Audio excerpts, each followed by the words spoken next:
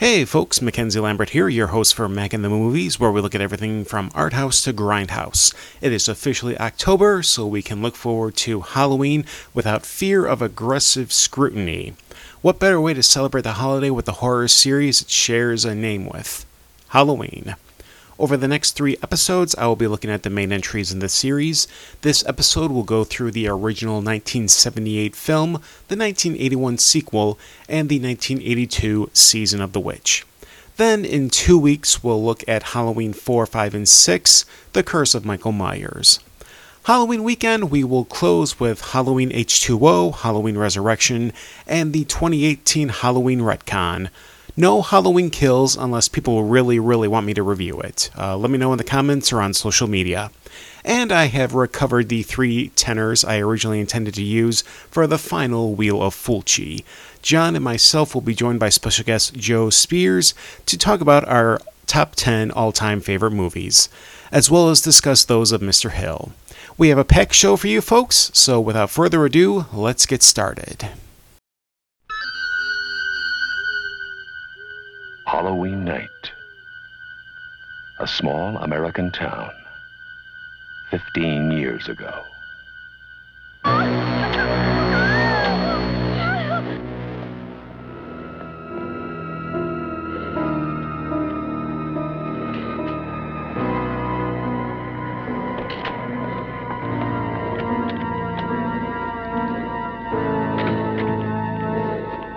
Michael?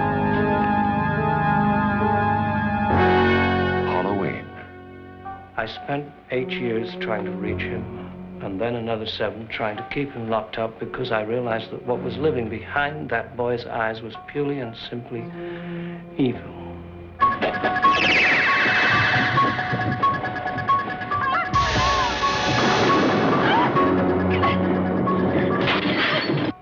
I think he'll come back. Exploring uncharted territory. And totally charted. Just talk. Sure. The only reason she babysits is to have Halloween.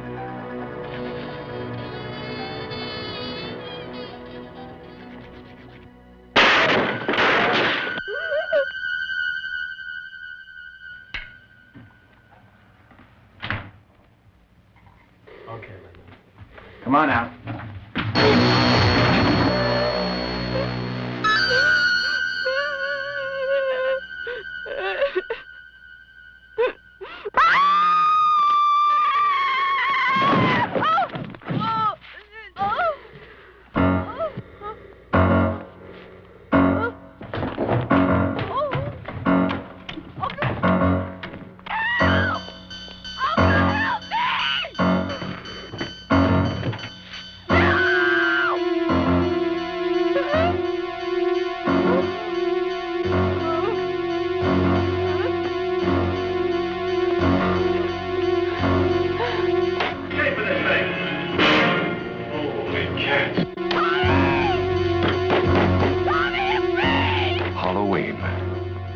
night, he came home.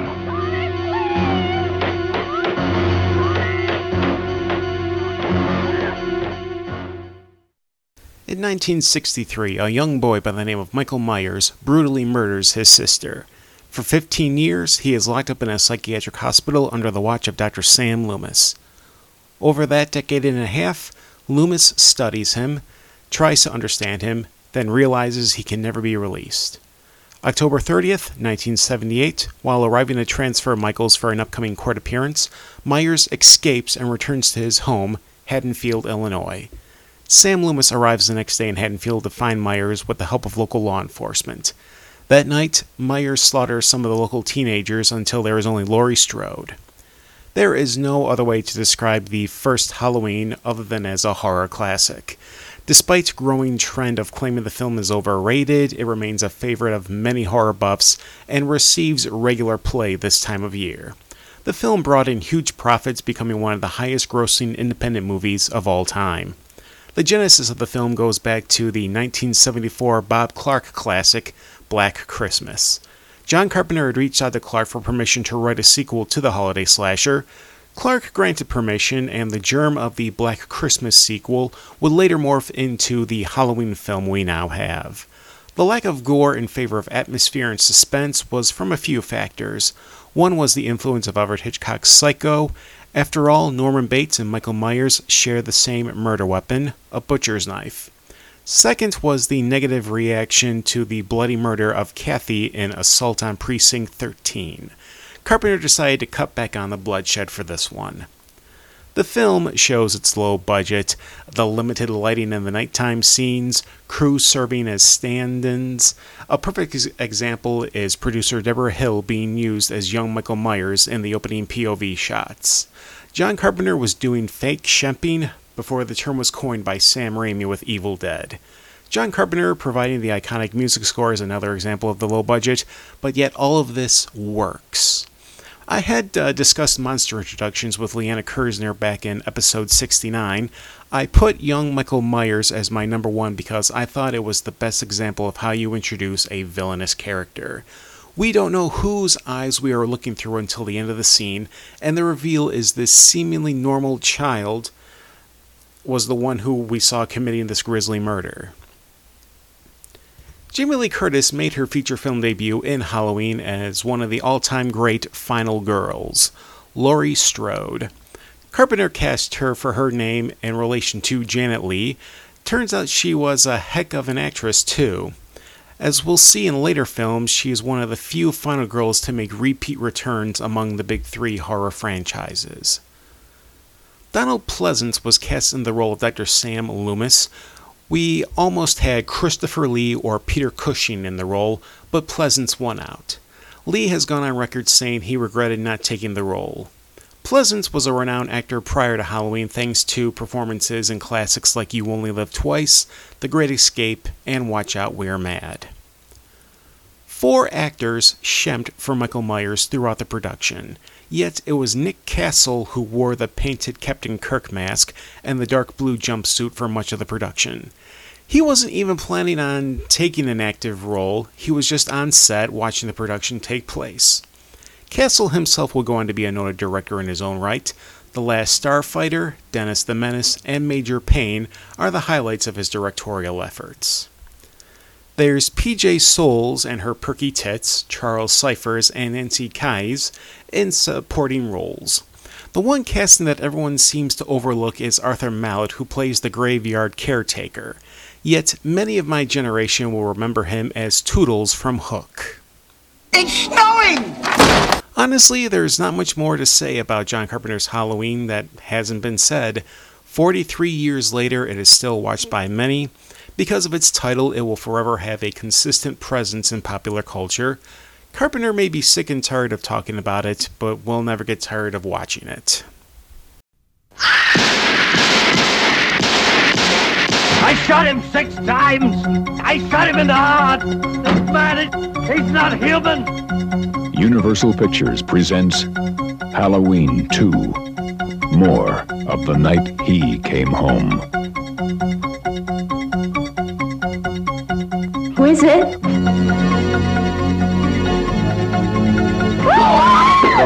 within him neither conscience nor reason that was even remotely human. This is some kind of a joke? I've been trick-or-treated to death tonight. You don't know what death is. Janet, go tell Mr. Garrett we're having trouble with the phones. There is no place to hide. He will always find you. What's this? It's a Celtic word. It means the Lord of the Dead.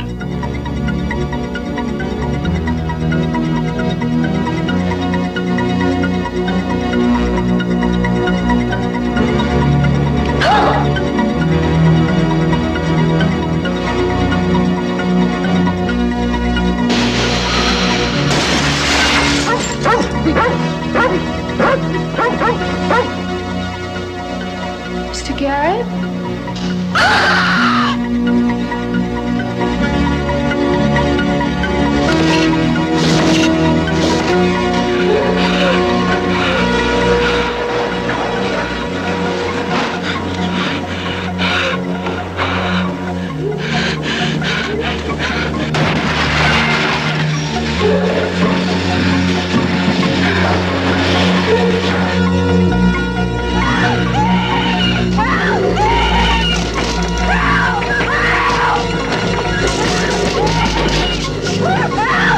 Halloween 2.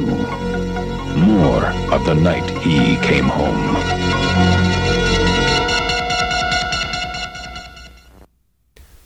Halloween 2 opens exactly where the previous movie ended.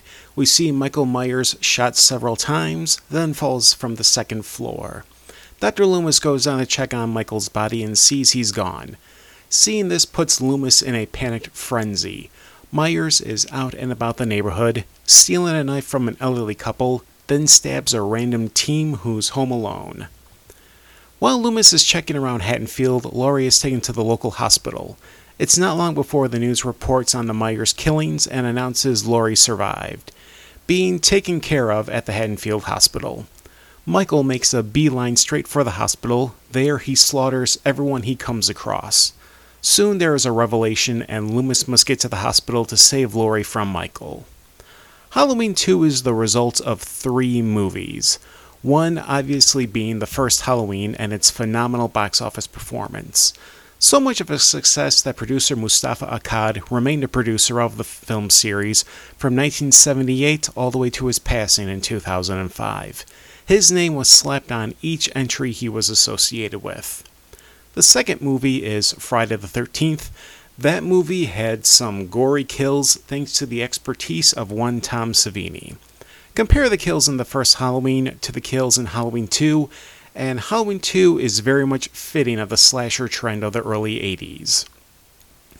You even get a homage to the hot water kill from Argento's Deep Red. But it was that change from explicit gore instead of atmosphere and suspense that turned a lot of people off from this film. The third film was The Empire Strikes Back. That film gave us one of the all-time great plot twists. Darth Vader is the father of series protagonist Luke Skywalker. You don't think that didn't play a part in the reveal of Laurie being Michael's sister? If you do, I've got beachfront property in Idaho I can sell you. It was critically lambasted. It was made for more money, but made much less than the previous film. The 1978 budget of $300,000 was raised for the Halloween 2 production to $2.5 million. The box office for the first Halloween was a range of $60 to $70 million, while the box office for Halloween 2 only made about $25.5 million in North America. No number as far as the markets outside of North America. Plus, the definitive ending of Myers burning and Sam Loomis dying in an explosion was Carpenter's way of bringing the Myers story to a close. Rick Rosenthal would take over the directorial role. He made a few films, but his only other film of note would be Halloween H2O. Then the series would be dormant until the Rob Zombie atrocities, which gave way for the 2018 retcon boot. Jamie Lee Curtis and Donald Pleasance reprise their roles of Laurie and Dr. Loomis, respectively. Charles Cyphers gets third billing for his 20 minutes before he's no longer figured in the plot. Nancy Kyes, I can never tell how to pronounce this, if it's Keys or Kyes, so Nancy Kyes has a corpse cameo. The role of Michael Myers is filled by stuntman Dick Warlock. With the film borrowing from Friday the 13th, one wouldn't be surprised for Warlock to ape Steve Daskowitz's sackhead Jason from Part 2. However, Warlock plays Michael with the slow, steady movement of Nick Castle, but he's also more aggressive. He is long past level 1 Evil Within mode. He's now on level 2 Evil Within. Those who play Dead by Daylight will know what I'm talking about. We'll actually see Warlock unmasked in the next entry in the series. The only other actor of note is Lance Guest, who plays paramedic Jimmy. Guest would work under Nick Castle in The Last Starfighter. Keep an eye out for SNL legend Dana Carvey in a glorified extra role being talked to by a news reporter. Halloween 2 isn't bad, but it comes off as filmmaking by committee. It was like the producers took a buffet approach, picking bits of Friday the 13th, maybe a little bit of Empire Strikes Back, and just a pinch of Deep Red. It does feel like a cash grab and a product of its time. Unfortunately, it's just not a strong product.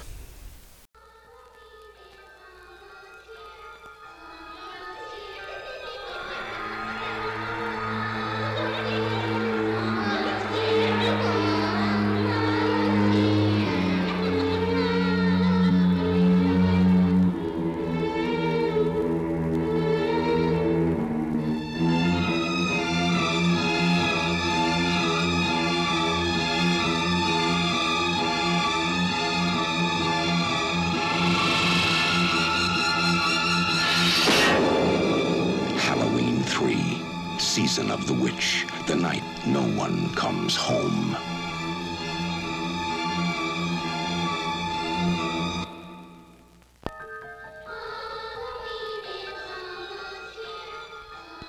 You don't really know much about Halloween. Halloween, the barriers will be down between the real and the unreal. And the dead might be looking in. The last great one took place 3,000 years ago when the hills ran red. Halloween, the children. You happen to know anything about this Cochran? All I can tell you, mister, is watch out. He's watching you, friend, I guarantee you that. Trick or treat, trick or treat. Hey, Mr. Cochran, just what is the final process? Fellas, I was just kidding. Witchcraft. To us, it was a way of controlling our environment. Hey!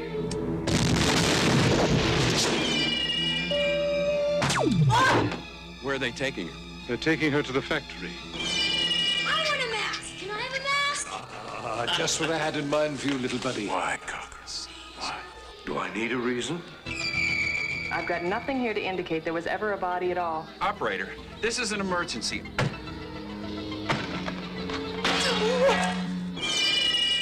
I do love a good joke, and this is the best ever. A joke on the children. I'm glad you'll be able to watch it. You've got to believe me. They're going to kill us. All of us. Stop it! Halloween. The world's going to change tonight, Doctor. Happy Halloween. Stop it!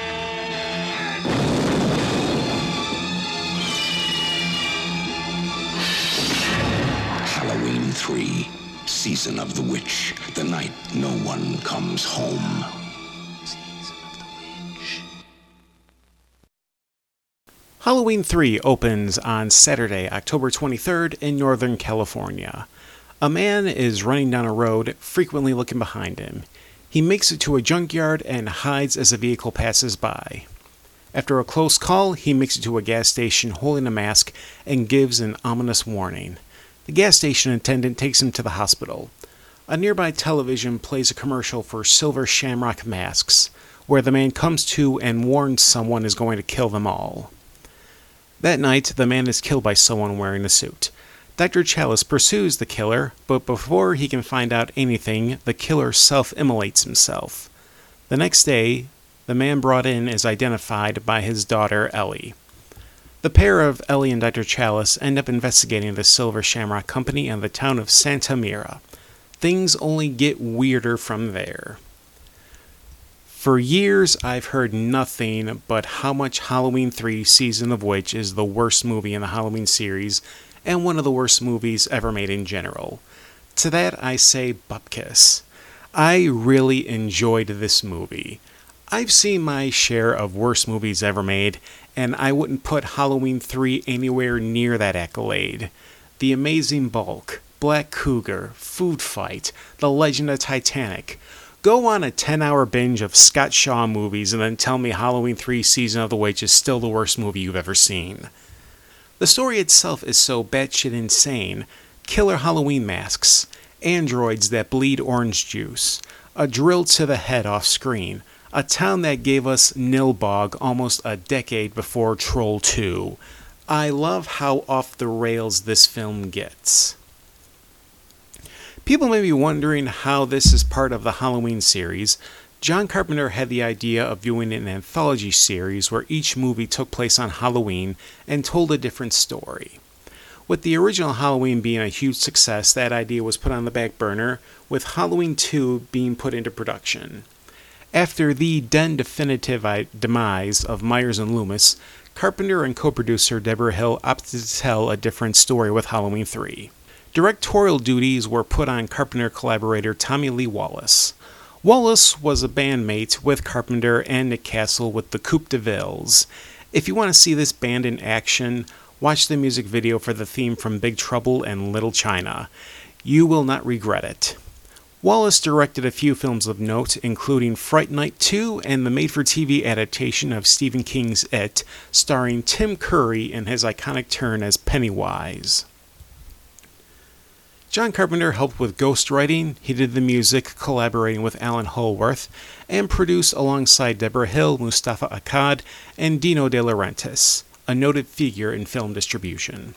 Speaking of Deborah Hill, she not only worked with Carpenter on 6 films, but she also produced Cronenberg's adaptation of The Dead Zone, the film adaptation of the board game Clue, Adventures in Babysitting, Big Top Pee-wee, and Terry Gilliam's The Fisher King. Good on her. Tom Atkins was a regular TV actor before making his feature film debut in John Carpenter's The Fog. He would be a regular in 80s classics like Escape from New York, Creepshow, Night of the Creeps, Lethal Weapon, and Maniac Cop. Tom Atkins as Dr. Chalice comes off as an unlikable character, yet we have to accept him as the hero of the film. I can't help but think Ash Williams has a little bit of Dr. Chalice in him. Stacey Nelkin donned the role of Ellie, the daughter of the man murdered at the start of the film.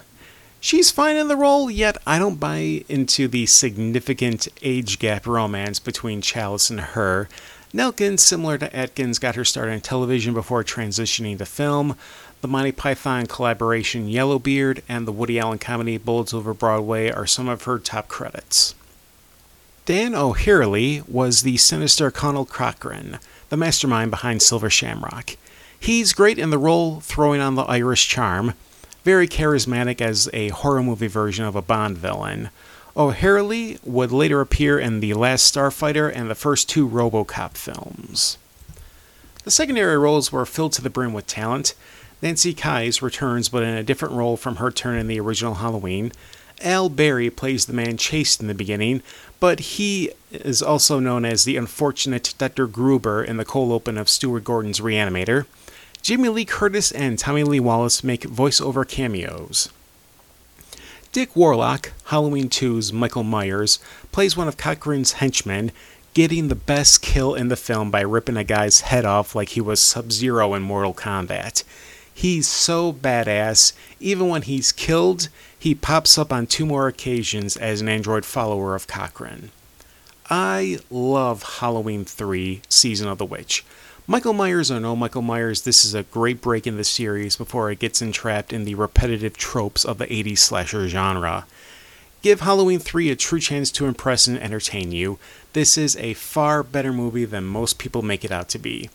Count me as a defender of this particular Season of the Witch. And that finishes this look at the Halloween films. Next time, I will review the next 3 entries in the series. Halloween 4, Return of Michael Myers, Halloween 5, Revenge of Michael Myers, and Halloween 6, Curse of Michael Myers. Let's see how the series fared after everyone wanted Myers back. And now, the 3 tenors as promised. The all-time top 10 films for John, guests Joe Spears, Rob Hill, and myself. Enjoy.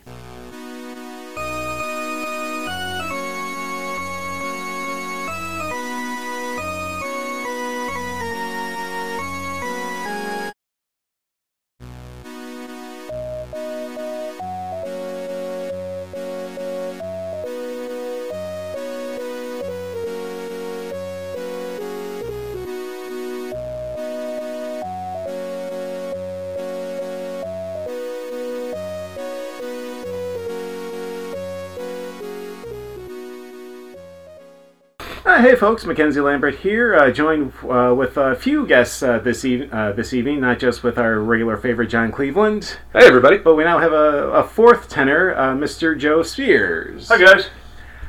We are going to be doing a special one here, our all-time top 10 favorite films. We're going to be including my list, Joe's list, John's, and even Mr. Hill's list, which is in his book, Top 10 Lists Movies. So we're going to go ahead and get right into this. Expect a lot of impassioned responses in this one. Oh yeah, absolutely. Other things you kind of have to justify, like, is this better? Is this? This is just what we feel. It's this my favorite movie, or my 3rd or 5th or 10th favorite movie. There's no rhyme or reason to any of these. They just are. Yep. So many options. Just so many options. Oh yes. All right, let's go ahead and take a look first at Mr. Hill's top 10 favorites, which after the Henchman one... some of his choices... Well, just not the Henchman one, but so many of his choices are out of left field. But this is the one where I can't really comment on his choices. They are just what they are. Yep. And also, too, we got to consider this book is probably a good 5 years old, so he may have changed it since then, but we will never know. Spoiler alert, I don't think any MCU movie is going to be on here, folks. Yeah. No. All right, so the author's top 10, Spirited Away. Yeah, Miyazaki, he's just one of the regulars. Yeah. Number 9, The Seven Samurai. A fantastic film, arguably one of the best of all time. Number 8, this is one I'm not familiar with, The Awful Truth. I want to say it sounds familiar, but that's a vague title that could be any number of dramas. Yeah. Number 7, Kind Hearts and Coronets. I have no clue whatsoever. It's an older film. I've never seen it because it's not something I think I'd sit down and watch. But hey, whatever. All right, here's one we can all agree on. Evil Dead 2. Amazing film. Great film. Yeah. Tokyo Story. Again, it's slightly, I think, 70s, or late 70s, early 80s. It's good, but to each their own. All right, now here, okay, I gotta agree. This is an undeniable classic. Brazil. Oh, fantastic film. Yeah. Fantastic film. And now we're getting to some of the 3 greatest movies ever made. The Good, the Bad, and the Ugly. No argument here. No, there's nothing to be said. Yep. Number 2, Star Wars A New Hope. Not my cup of tea, but I can see it. Yeah. I would say that probably his nostalgia pick. Yeah, that's fair. And lastly, 2001: A Space Odyssey. Again, one of the greatest films ever made. Oh yeah, so you know what, a much better list this time around. Yeah, definitely. I think that and again, even if it was Annie, whatever he wants to pick, like it's his list, whatever he wants to do. So. All right, so let's go ahead and have our special guest, Joe Spears. We'll let him go first for joining us here. Yes. Read up top 10. I started my list off at number 10 with Glory, because I think it's a long movie, and I think that a war movie has to be on there because they're kind of made in the scope of like an epic. There's a lot of emotions, there's a lot of things involved, and with Glory, one of the things that I liked is that the person in charge of things goes to work with the soldiers and realizes, he knows that the soldiers aren't ready. Mm-hmm. Everybody else thinks they're ready, and that's kind of the way war is. People sign up, they're like, yeah, I'm ready to go do this, and he soon realizes that they are not ready at all. They're not ready for the pressures of war, they're not ready for what's going to happen to them, and they're not ready to see what they're about to see. So I really enjoyed that. It doesn't gloss over war like something like The Patriot would with Mel Gibson. It doesn't venerate it as the spectacular, the pinnacle of human experience. It does express what it truly is, and that's hell. It's a great film. At number 9, I have Pulp Fiction. I feel like Quentin Tarantino should be on these lists, but I'm a little bit of a fanboy, so I understand. Just one for the list was kind of a rule that I wanted to have. I didn't want to have a list of Tarantino films. That's fair. But I enjoy Pulp Fiction because I always want to know what's in the box. You can make an interesting movie about a light in a box, and it's fantastic. Yeah. And of course, there's Samuel L. Jackson. He blows that movie away, and there's just a lot of quotable parts of that movie. It's a great film. Yeah, Quentin Tarantino being very notable for his dialogue, and that is soundscape too. Oh yeah, and his violence. That movie makes a wallet famous. It does. It does. At number 8 is The Dark Knight. I personally like Joker. I liked what they did with the villain. Of course, it's Heath Ledger's best performance in my opinion. It's just a really great film. You get almost in the mind of a crazy actor more than you really want to with that film, and maybe that's what's so unnerving about watching it. It gets a little lecture heavy, but at the same time, those lectures are just genuinely interesting, especially from Michael Caine as Alfred. Oh, absolutely. I think that I think it'd be difficult to say if you wanted to write a list of the greatest superhero movies ever made, and that wasn't in your top 3, you and I have a fundamental disagreement of what superhero movies or just film is. He's a great villain, definitely. Oh yeah. Number 7, I had a little trouble picking. I had Goodfellas and A Bronx Tale, but ultimately I came out with A Bronx Tale because Goodfellas is a great movie, but I liked, the one thing that pushed me over the top with that one was, in A Bronx Tale, you get to see things from a different perspective. You see a kid who views kind of a mob boss as the pinnacle of life. He is God. That's what he wants over his life. That's his goal of his life. But as he grows up, he starts seeing little things that, well, maybe he's not invincible. Maybe he really is a flawed person. Maybe this isn't the greatest thing. And then you see that perspective from the mob boss himself. He asked him a question, is it better to be loved or feared? And the mob boss said it's better to be both, and it's a very hard balance to strike. So I like that perspective from the what is usually seen as like a glorious position as being a mob boss, where you have all this power, but he shows you that it's not so great. Yeah. Again, it doesn't sugarcoat things. It shows it breaks down the idealism that is inherent in criminality sometimes. I think it's a good pick. Yeah. Good pick. He even goes so far as to say that it's a choice that he made, but it's not necessarily a choice that he would remake. It's for him because he's too far gone, so to speak, that he's in that role and you just can't get out of something like that. So it's nice to see that kind of point of view. Yeah. For number 6, I picked $1 Million Baby. I think Clint Eastwood is an extremely good actor in a lot of his movies, so it was hard to just pick one of his movies for the list again. But I like in that movie you see a fighter that's probably past their prime. That's what she's being told the whole first run of that movie, but she's got a dream that she's going after, and Clint Eastwood is resisting it all the way, but he sees potential in her, and he wants her to flourish. And the things that he's seen so many times, he knows they're going to come to fruition because, as all fighters get hurt, and it's a brutal thing to be involved in, and he doesn't want to do it, but he ends up doing it, and they make a really good pair. Yeah. And it's a nice contrast considering where Clint Eastwood started. It was like in Westerns and Don Siegel, like the Dirty Harry films, and now later in his career, he's really telling stories about humanity, like the Sully film, the Sully Sullenberg film, the Mule, which I just got on DVD, which I want to check out, looks really good. So it's nice that just seeing the evolution of Eastwood over the course of his career. Yeah, I mean, I think he's probably the greatest director of all time, and I can say that based on he hasn't made a bad film. And I mean, there's Akira Kurosawa, Kubrick. There's so many other greats, but I end up putting him just slightly above because I hate to say it, but Kubrick and Akira Kurosawa have both made a film I did not enjoy. I have never seen an Eastwood film I did not enjoy, and I think $1 Million Baby is probably his best work as a director, arguably his best work as an actor. So it's a very compelling film. I also love to point out it's my favorite boxing movie, and people are like, what? And I'm like, yeah. Not Rocky, not Raging Bull. Nope. It's amazing. It's an amazing movie. Yeah. It's tough to watch at the end, for sure. Oh, absolutely. For sure. Absolutely. So now we're down to the top 5. Number 5 for me is probably going to be an odd pick for you guys, but I love Black Dynamite. I think that movie is full of quotable lines.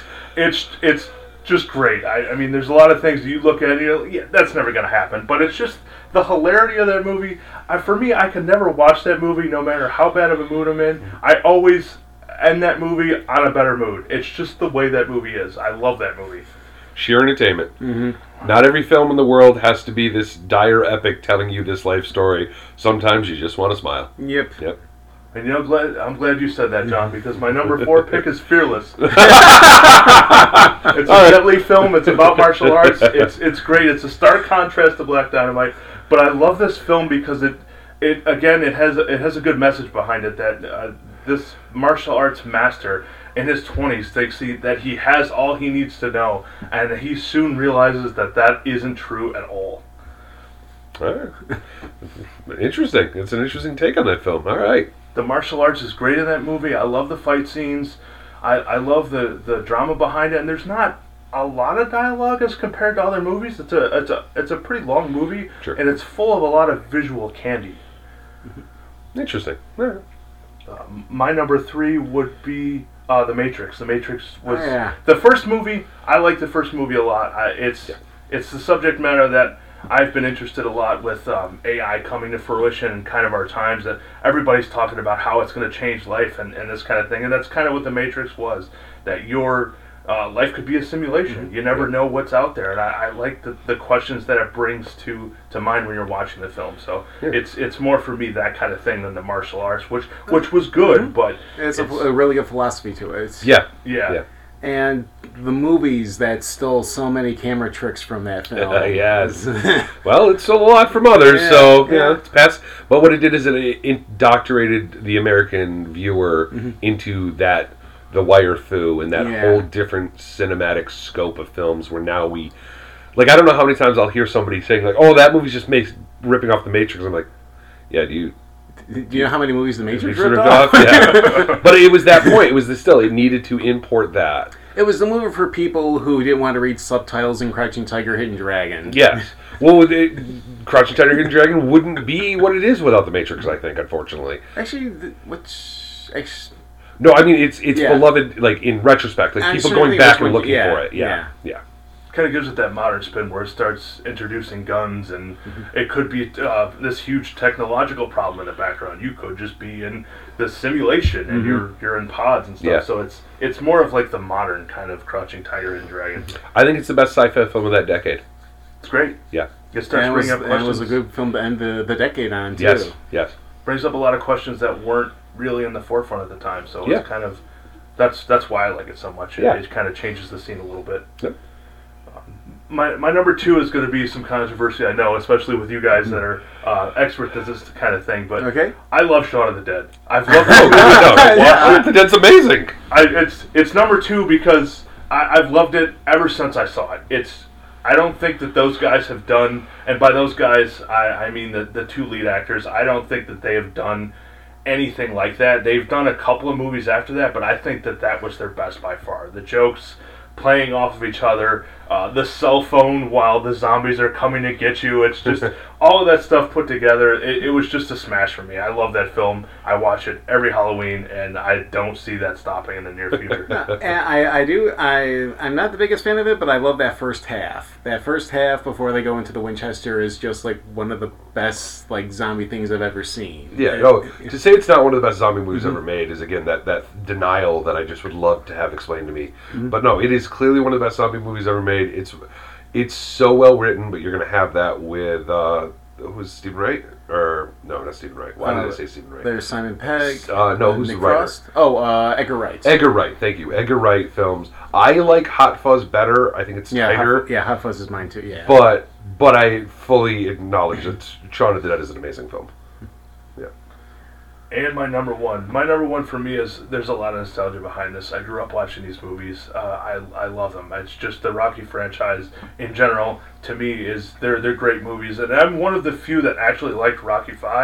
I'm fully willing to admit it's the worst movie in the series, even given the new ones.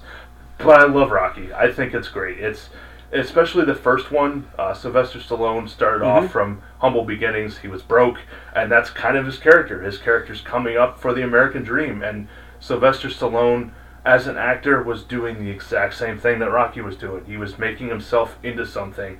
And one of my favorite quotes from the older movies is, "Well, why do you box?" asked Adrian, and Rocky says, "Well, because I can't sing or dance." It's just, it's a great movie. It's a classic. It's full of heart. I love the movie. It's the ultimate underdog story. Yeah, exactly. And beautifully written. He still doesn't get nearly enough credit for being an amazing writer, Stallone. The concept that Rocky doesn't win at the end, again, spoiler he just had to hold out. He just had to hold out. Is just the best ending that film could ever have had, and it's one of the best endings in film history. Just the realization that he won by perseverance, even if he didn't win by technicality. It's amazing. Yeah, really, really good selections there. Really good. Absolutely. Yeah. All right, John, go ahead and give us your all-time favorites. Okay. I could have gone weird. I could have tried to be pretentious and went, "Oh, I love these independent French films. You'll never understand me." But screw that. That's not what this is about, and I don't even like those films. I just had to go with what was true, and there are going to be some in here that like I would have to explain their thing. But in general, most of these you could have gone to see them in the theater. All right, so number 10, The Blues Brothers. Oh yeah, I love the film. Absolutely. We're sitting again in my front room. We're less than 5 feet away from a giant poster from the Blues Brothers. It was one of this Blues Brothers, show you how much I've aged over the years. Blues Brothers was the first or second film I've ever considered to be my favorite film. Back when I started realizing that I started liking more films than, my friend who just liked whatever the new Ninja Turtles movie was. So love it. It does so much. You've got music, you've got comedy, some of the best car chases ever put on film. Pushing Illinois Nazis off the bridge. It's got everything, folks. Cheese Whiz. It has it. This place has everything. New Cadillacs are in. All right. A great film, and it's iconic where it's one of those where I am genuinely surprised when somebody tells me they haven't seen it before. It isn't a film as iconic as, like, I don't know, The Godfather or something like that, but it does surprise me when somebody says they haven't seen it. So. And in a film that started off as an SNL sketch. Yes, absolutely. SNL. Like, people forget that. Yeah. So, all right, number 9. Because, again, it had to be in my top 10, and it ended up getting pushed back. Tombstone. Ooh, it's a great film. Great Western. I grew up watching Westerns with my dad. Now, I hated them as a kid because, well, you're a kid and you hate what your father likes. Yeah. But eventually grew to love the style. And I remember when I first saw Tombstone, and I realized that this was everything I've ever wanted in a Western. It's everything I've ever wanted to certain degrees of a revenge story, but it's realistic to a degree that I accept for an historical retelling of something. Like, basically, OK Corral happened. These characters had these names, and that's about where reality ends. But I'm fine with it. Amazing, amazing acting. Val Kilmer is Doc Holliday. Like, that, everyone's like, oh, Heath Ledger was the perfect choice for Joker. Weirdly, another superhero choice. Robert Downey Jr. is the perfect Iron Man. I'm sorry, no. Perfection is Val Kilmer as Doc Holliday. Because he was literally living that lifestyle in real life. Amazing. For quotability, and not that that's a factor a movie has to have, but it helps make you remember. There are so many quotable lines in that movie, and people forget about all of them. It's great. I highly suggest people rewatch that film, because there's so many little moments that you probably missed. Trust me, I've seen the film hundreds of times, and that's probably not an exaggeration. And I like to think of it as a prequel to Bone Tomahawk. You could think that. I could think Bone Tomahawk taking a hard right turn into horror. All right. But you could think that. No. Tombstone, great film. All right. Number 7. This is another film that was... this is the first film I ever went, this is my favorite film. If somebody asked me, I'm like, I know this is the one I want to tell them. It was only eventually dethroned by Blues Brothers later in my life. I remember the day I first saw it. I can tell you everything about it. Young Frankenstein. It's a great movie. It's classic. Yes. A lot of people like Mel Brooks' best film is Blazing Saddles. For me, it's Young Frankenstein. Every choice made in that movie is the right choice, from being black and white to making fun of the and minimal everything. music, just like the old school Universal films. Everything about the film was great. And of course, when I saw it originally, I just assumed it was much older because it was black and white, and I was young and didn't realize. But Gene Wilder at his comedic best, every single scene. Again, quotability. It's again not super important, but this movie is infinitesimally quotable. And the two scenes that get me every time. One is Gene Hackman as the blind hermit. Oh, yes. And I was going to make espresso. And the bookcase sequence. I want you to listen very carefully. Put the candle back. Flabluca. It's to this day amongst my friends, if I say Flabluca, they're gonna whinny like a horse. And it's here's the thing: I think Frau Bruja is actually the German word for glue, which is why the the horses were named. I think it is. Yes. All right. Number 6. Now, number 6 is the one that almost didn't make it on the list, even though it's only number 6. It wouldn't have got. Number 6 is the only one that has controversy on my list. Because number 6 is the one that, as it gets older, is the one I have a harder and harder time justifying being something I support as a film. But it would be disingenuous to say that it is not one of my favorites for its storytelling, cinematography, acting, and everything. It's my one super nostalgic pick because it was related to a moment in my life that was important to me. The Ninth Gate by Roman Polanski. And there's our first controversy. Starring Johnny Depp, and as stuff comes out, a little bit more controversy there on top of it. So it's an amazing film. It's the greatest thriller, I think, of all time. It is arguably one of the best supernatural films, I guess you can say, of all time, because there are supernatural events happening in the film.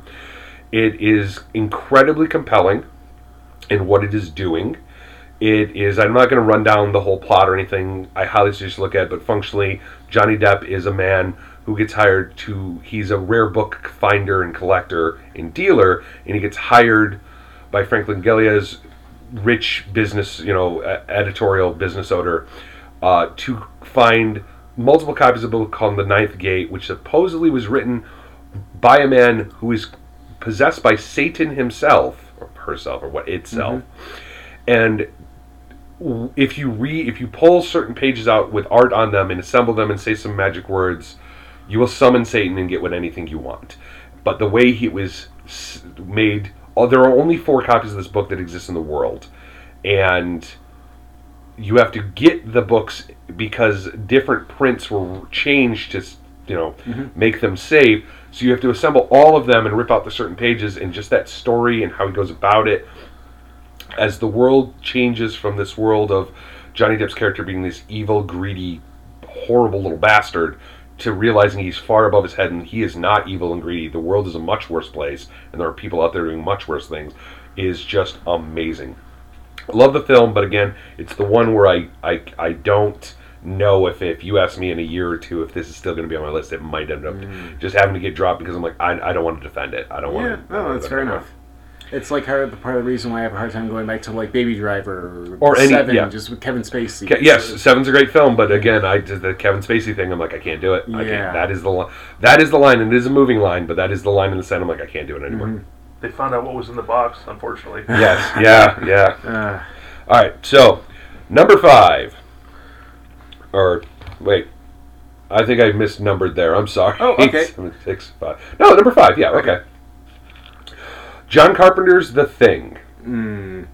Just like that. This is the go-to example when it comes to practical effects. Yes. This is the greatest practical effects film of all time. The Whodunit. I don't know how many times I've watched this film, and I will rewatch it, and I would love to have a conversation with somebody about who they think the creature is at any one time. You can still dissect this film. I call it like a living film in the fact that like I can still talk about it and rewatch it with a new set of eyes because I'm seeing new things. And it's been out for years. I watch it almost every Halloween. I watch it other times. It's just a phenomenal film. The directing, the music, everything about it is great. It's the best Lovecrafty movie that's not directly linked to Lovecraft. Yes, it's better than most linked to Lovecraft. It's better than all linked to Lovecraft, in my opinion. And again, if for nothing else, it's just the visual effects that just take it to another level. Rob Bottin just knocked it out of the park. Knocked it out of the planet. It's in orbit. Like, it's crazy. All right. And again, I think, let's see here. Blues Brothers was 10. Yep. Tombstone was 9. Young Frankenstein was 8. Ninth Gate was 7. John Carpenter's was 6. I apologize. Okay. I miscounted, folks. Okay. Okay, so 5 is Pool Hall Junkies. Now, this is my most obscure film, as it is a smaller, I don't think that one actually was in theaters, movie about a pool hustler. Got a couple, not anyone super notable. Most notably is Christopher Walken has a role, but it's a great film of a guy who, as a kid, was a pool hall prodigy, kind of raised up, taken under the wing by the loan shark, effectively, and just that's where he's lived his entire life. And now eventually he puts himself in a position where he needs to get some money for some friends. He's not planning on retiring. It's anything like that. It's not that last bank heist before thing, that trope. But he puts himself in a position where he needs to get his brother out of a problem. And he's going to do that by playing pool. It's amazingly acted for people that don't have a large depth of acting behind them. Everything about the film is great. The story is amazing. It's funny. It's passionate. It's everything it needs to be a great film, and a movie that if I hadn't randomly stumbled upon, because even a name like Pool Hall Junkies doesn't even sound that good. It sounds like a heroin addict kind of thing, and it's not. It's just a great little film. It's got a lot of weird little cameos by actors who I think were just like, oh, the director knows them. Can you be on the set for like a day kind of thing? But they're not cameos. They have a role. It's just they're not a big one. It's just a great film. And like I said, it's probably my most obscure film. I think it is because it's one not a lot of people know about. But if you like pool movies, you think The Hustler was great, stuff like that. Color of Money. Any of those kind of films, this is the best. It's amazing. And it's just a great film. I highly suggest it to anyone, regardless if you like pool or not. All right. So, okay. Number 4, Stranger Than Fiction. Every time my favorite Will Ferrell movie, and it's like I cannot stand him in a lot of his other stuff, but this is genuinely good stuff. Yes, every time I hear somebody say, because Will Ferrell is a comedian that at least when I was growing up, with my friends, it was just he was hilarious and we had never a problem. Only when I went to college and after that did I start finding people who are just like they hated him, so I realized he's a hate it or love him kind of guy. There's no middle ground per se. This is the one where every time somebody, because I have a friend who hates him, and every time I mention him, that guy's he's horrible, his comedy's crap. I'm just like, have you ever seen Stranger Than Fiction? Stranger Than Fiction it is one of the best written films of all time.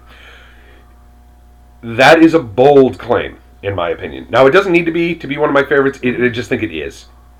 It's amazingly scripted. It flows a narrative that I can't really tell you because it kind of ruins it.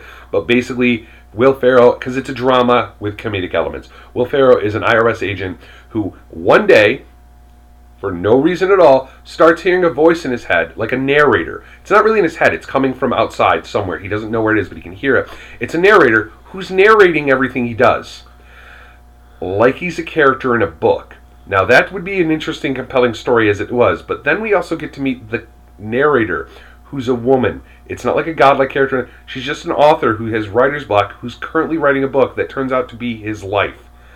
And there's an interesting play of whether or not he is actually a figment of her imagination, but he's a real person. So it kind of like, as Joe was saying with The Matrix, it brings in this whole idea of what you are as a person. Are you nothing more than the impactful memories you have on others?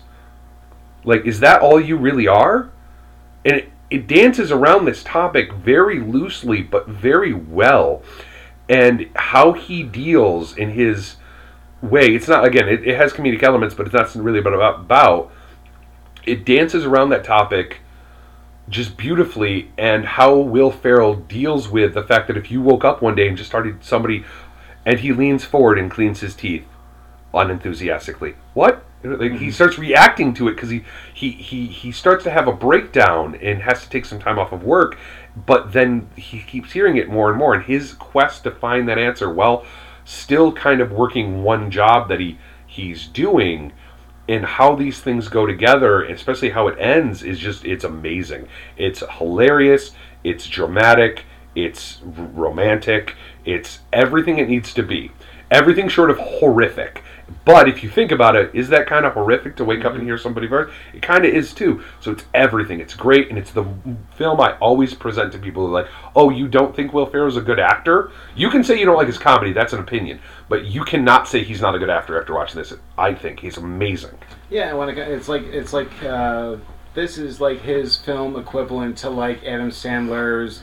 You know, I've heard a lot of people talk about Uncut Gems, which is really good. Yes, Or Daniel Day-Lewis apparently called Adam Sandler and told him he was a great actor, and that's I don't know. I don't need an Oscar if Daniel Day-Lewis says I'm a great actor. Oh, or you think of Michael Bay with The Rock. Like, people hate Michael Bay, but when you bring up The Rock, it's like, oh, I love The Rock. Yeah, exactly. Everyone has their 1%. Now, I think he has others, and I can bring them up, but that's not what this is about. But Stranger Than Fiction is his moment of, no, I can act.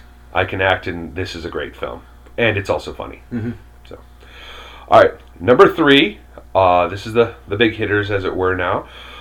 Number 3 is The Salton Sea. It's somewhat obscure. This is my second most obscure film on my list. The Salton Sea, it's weirdly also another film that's made amazing by Val Kilmer, is the movie, and I can't tell you a lot about it because it gets ruined. Val Kilmer is a heroin addict. And he is you end up finding out during the course of the film that he is addicted to heroin because he is dealing with a break-in robbery attempt that happened with his wife and she was killed. He survived. But then things start to unravel where you end up finding out more, and you end up finding out more, and you end up finding out more.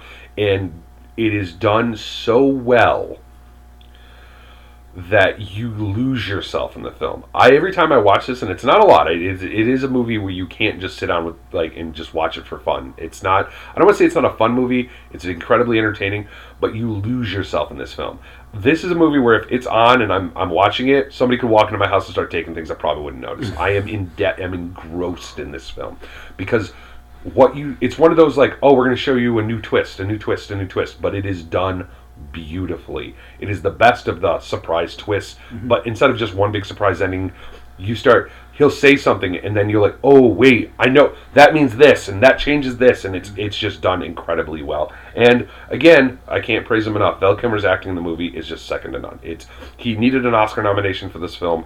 I think it just wasn't on anyone's radar because it's I don't want to say a low budget, it's just an independent film, probably made for like $2 million tops. So, again, and I don't expect a lot of people to have seen it. But anyway, my second most favorite film, The Thomas Crown Affair. Now, I prefer the remake, the 1999 one. They're both good, but The Thomas Crown Affair in 1999 is the best heist movie I've ever seen. It is one of the best, kind of like The Salton Sea. It's another one that has great twists, and it keeps you on edge, and you're always like, oh, he's one step ahead of you. And I always say it's the best heist movie ever made because, in my opinion, it's the one where at all times he's fooling you, the actual audience. It's amazing. Pierce Brosnan, his best role ever, and I'm including Bond in that. It's so good. It has an unofficial sequel where he's functionally the same character. He just isn't called After the Sunset. After the Sunset. Yep. He's effectively this. It's almost as like somebody was such a huge fan of Thomas Crown Affair. They went, "Can we make another movie?" Well, we can't get the rights to Thomas Crown Affair. Change his name, and he can. But it makes sense. Yep. And just film a new movie where he's basically the same character. Kind of. Yep. It's so good. And for Thomas Crown Affair, talk about unexpected good performances. Dennis Leary. Oh yeah, police inspector. Yeah. So good, so good. Everything about that film is great. If you love heist movies, I demand you see it. And it was the film that introduced me to Nina Simone. So yes, yeah.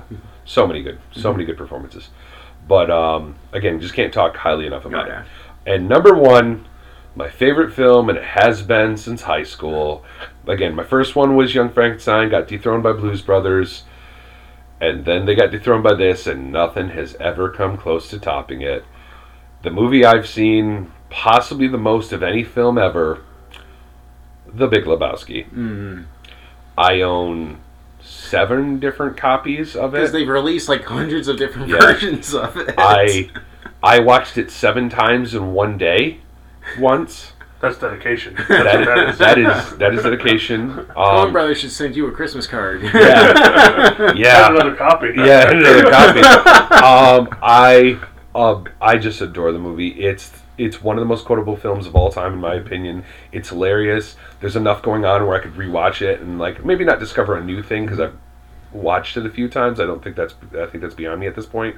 But I I can watch it and enjoy it for a different reason each time. The story of a poor guy who just stumbles into a great big thing that's happening around him, but it makes complete sense because of Jeff Bridges' character and his acting. Every single person who has a speaking role in that movie nails the role, and every single main actor in that deserved an Oscar. Tara Reid's Peak? Tara Reid's Peak. Tara Reid deserved an Oscar in that movie. Because Brent can't watch, though. He has to pay $100. Like, everything about that. Flea is in that movie from Red Hot Chili Peppers. It's amazing. That movie is amazing, and I will fight you if you don't like it. Like, I don't know anyone who doesn't like it. It's the only other film where I've never met anyone who's vocal about them disliking it. The only other film I can say that was Shawshank Redemption. I have met people who don't like every other movie I can think of, but I don't think I've ever met anyone who doesn't like Good Lebowski or admits it's okay. Like, I don't know anyone who hates it. I'll say it that way. It's just phenomenal. It's great. It's a lot of fun. And even though it's my favorite film, and I'm always out there looking for better films and stuff like that, I'm just like, I'm going to find them. It's the perfect balance of everything I look for in film. Yeah. By arguably my favorite directors of all time. Yeah. It's great list. Great list. All right, let's see here. My number 10, 2012's The Avengers, the MCU. And you know what? If you had told me when I was like 10 years old that I would see a live-action movie with Captain America, Iron Man, Thor, Black Widow, and Hawkeye, I would have said you were nuts. And the Hulk. I would have said you were... And the Hulk, yeah. I would have said you were insane. But Marvel pulled it off. And you know what? I haven't... Ever since this film, I've just never been as excited for an MCU film like I was for this film. This is the film that made me realize, holy shit, this is actually happening. All of these different characters are coming together, and... The hype is real. Yeah, the hype is real. Yeah. Oh, yeah. Number 9, Dario Argento's Deep Red, a.k.a. The Hatchet Murders. My favorite Argento film. This is the film that put Goblin on the map. Yes. Great screwball chemistry between David Hemmings and Daria Nicolodi. And probably some of my favorite kills in a horror film. Just the bathtub is really good. Oh, I was going to say the bathtub. The elevator at the end is... I'm not. That's all I'm going to say. Yeah, just the elevator at the end. Elevator at the end. No more words. Oh, no. Number 8, Disney's Aladdin. There's a total shift there between those lists. Yeah, my list is all over the place. So, yeah, buy a ticket, enjoy the ride. Deep Red to Aladdin. That's not a total shift. We hit warp speed on that one. But yeah, just 3 words: Robin Effin Williams. Yes, that's all you need. That's it. There's nothing like that. Is, in my opinion, Disney's. It's not my. Because of nostalgia, it isn't my favorite. It is Disney's best, though. It just is. All right, this is probably my obscure pick of the list. Delicatessen from Jean-Pierre Jeunet. Yes, a great film. Oh, yeah. An odd mix of romantic comedy, post-apocalypse, and cannibalism. Yeah, I was going to say, I was waiting for the and cannibalism. Just really oddball characters. Like, you think of Black Hole Sun, where they use CGI to distort people's faces. These are people who can do it on their own. Yes, they don't need CGI for that. No, just great expressive characters. It's like almost a silent movie, but at the same time, it also has like dialogue, so it's kind of riding that fence. That is a really good way of describing that movie as a silent movie with dialogue. I think that nailed it. Number 6, my favorite Universal monster, the Invisible Man. Claude Rains just kills it. A little bit of ham in there. Yeah, a little bit. Yeah, well, he's preceded by Vincent Price. So Of course. And just the effects still hold up after 80 years, which is now? Crazy. Yes. Even Jurassic Park is starting to age, and that film is so much older. It's crazy. My number 5, my all-time favorite Kubrick film, Dr. Strangelove, or How I Learned to Stop Worrying and Love the Bomb. It's the food fight, isn't it? Not just the food fight, but just Peter Sellers' 3 different performances, and you could almost not tell it's him. Yeah, actually, I remember when I first watched it, I only picked out 2. And somebody then pointed out, I'm like, oh, wow, yeah. And you also got just... George C. Scott, he has never been this over the top, and originally he didn't want that performance. No. He hated Kubrick for decades because of that performance. But George C. Scott's arguably one of the greatest actors of all time, and like George C. Scott is a man who prided himself on his rigid adherence to dramatic and morose roles. is so over the top Thanks, I was in the chicken coop. that I'm not even sure that Michael Bay would have hired him after seeing that. It's crazy. And just it's a continuation of Kubrick's cynicism and fear of artificial intelligence, because that's essentially what the Doomsday Machine is. But yeah, and you can't fight here. This is a war room. It's like all these wonderful little one-liners and zingers. Number 4, Sergio Leone's The Good, the Bad, and the Ugly. For me, just the greatest spaghetti western of all time. In fact, one of the great westerns of all time. Agreed. Agreed. It was not putting it on my list was difficult. Yeah. The score by Morricone. You got Clint Eastwood in his prime. You got Lee Van Cleef, who was kind of passing the torch to Eastwood. Yeah. And Eli Wallach, just such a lovable... Just living the dream. Yeah. Number 3, George A. Romero's Dawn of the Dead. Of course. Yes. Great film. Amazing film. Big fan. I would say my favorite of his films. Number 2, probably one of the most quotable movies of all time, Monty Python and the Holy Grail. Of course. Yep. It's only a flesh wound. Bit of scratch.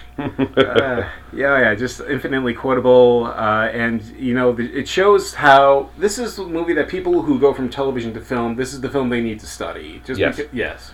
I think I remember the best way. I never watched it until early in high school. I was at a friend's house, and they're like, "We're gonna watch Monty Python and the Holy Grail," and I'm like, "British comedy? That's not gonna work. I don't want to watch this." And they made me a bet. If I wasn't laughing out loud in the first 5 minutes, then we could go do what I want to play video games or something. We could go play the video game I wanted to play, and they wouldn't say anything. I think I got 2 minutes in, and I was just—I don't even know if I was on the couch. I was laughing still. That whole sequence at the beginning, people point out suggesting coconuts migrate? That movie's just so amazing. Just so amazing. Granted, I think the one problem is the ending. Just the ending, but other than that... But its abruptness is absurd, and that's the best part. Yep. And my number 1 favorite movie of all time, Ghostbusters. Just because... Who are you going to call? It does so much. It has, the horror comedy of Abbott and Costello. It's kind of got that Tesla technology to it for sci-fi. Yep. The Stay Puft Marshmallow Man is just a hilarious knock on kaiju films. Yes. The screwball comedy between Dana and Peter. And the ending, the confrontation with Gozer just kind of has that Western feel to it, Butch Cassidy and the Sundance Kid. We're going against insurmountable odds. We may as well go out the best way we can. Oh yeah. I highly suggest that if anyone is listening to this and they don't have an opportunity yet, watch the Netflix series if you have access to it. The Movies That Made Us does a retrospective. One of the episodes is Ghostbusters, and the stuff I learned from that I never knew. And I consider myself a bit of a fan myself of Ghostbusters, and I was surprised by information. That's a very interesting series. Yeah.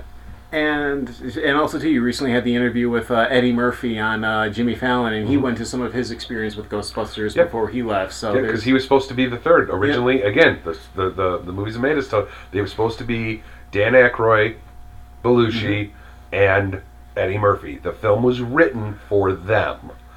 And obviously, it did get heavy rewrites for several reasons. Obviously, Belushi being the first one. And then bringing on Harold Ramis, which was, I think, a very important part of it. Yep, and then, when Belushi left, they had to, they replaced him with Murray, because they had, that's what they realized was the next logical step. And with Murray on board, they got Ramis because of Stripes.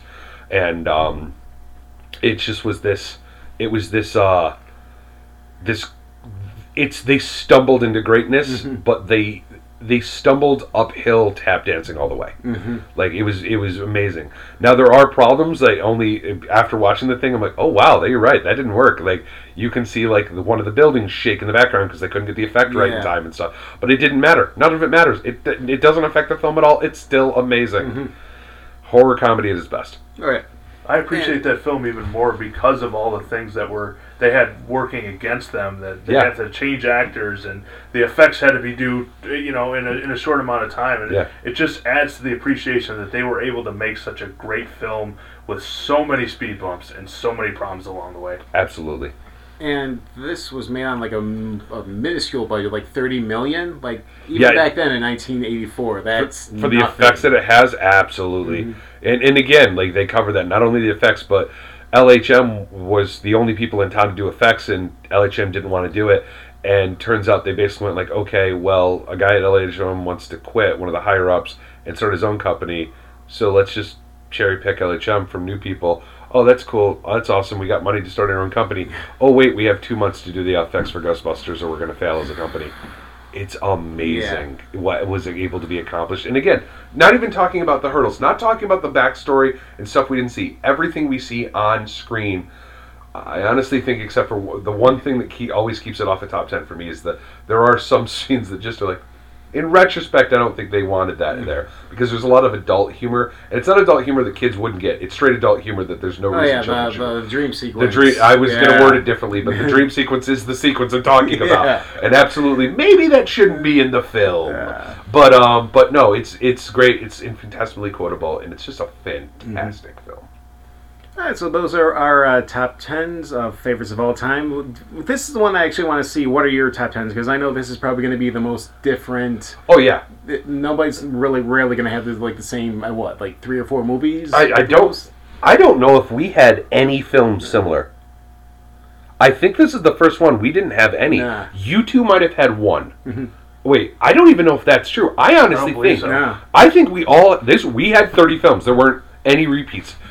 I don't even think he had any. No. 40. Actually, we shared The Good, the Bad, the Ugly, but other than that, that's I think that's it. Yeah. I think The Good, and Bad, the Ugly is the only repeat, and again, that almost was on my list as well. So that's like 39 films we all recommend you check out. Yeah, these are all great for all different reasons, and this is also one of those with the other lists we've done before, because I think they're the best. I honestly do think you should watch it. These, I think you would watch them because I view them as fun or impactful or important. But if you watched, let's say, Pool Hall Junkies, and you didn't like it, I understand. It's good. Mm-hmm. That's not what it's about. It's about your enjoyment. So please, tell us what is the top 10 films you enjoy the most. And on that note, we're going to close out. I want to thank Joe for joining us here. As always, it's nice to have a new voice to join, for the crowd to hear. Absolutely. Yeah. Thanks for having me, guys. Yeah. It was a pleasure. Thank you. And on that note, we're going to go ahead and close out. Again, feel free to give us your top 10 of all-time favorite movies, because we want to see just how different your list can be from ours. And this is Mackenzie Lambert. John Cleveland. Have a good night. Sorry. Go ahead, Joe. Sorry. Of course I have it. Go ahead, Joe. And Joe Spears. Have a good night. And that wraps up this episode of Mac and the Movies. Thanks for listening. If you like this content and would like to see the program grow, sharing this podcast would be an immense help. If you love movies, be they low-budget, obscure, controversial, badass, or any other descriptor you wish to use, just help get this show out there.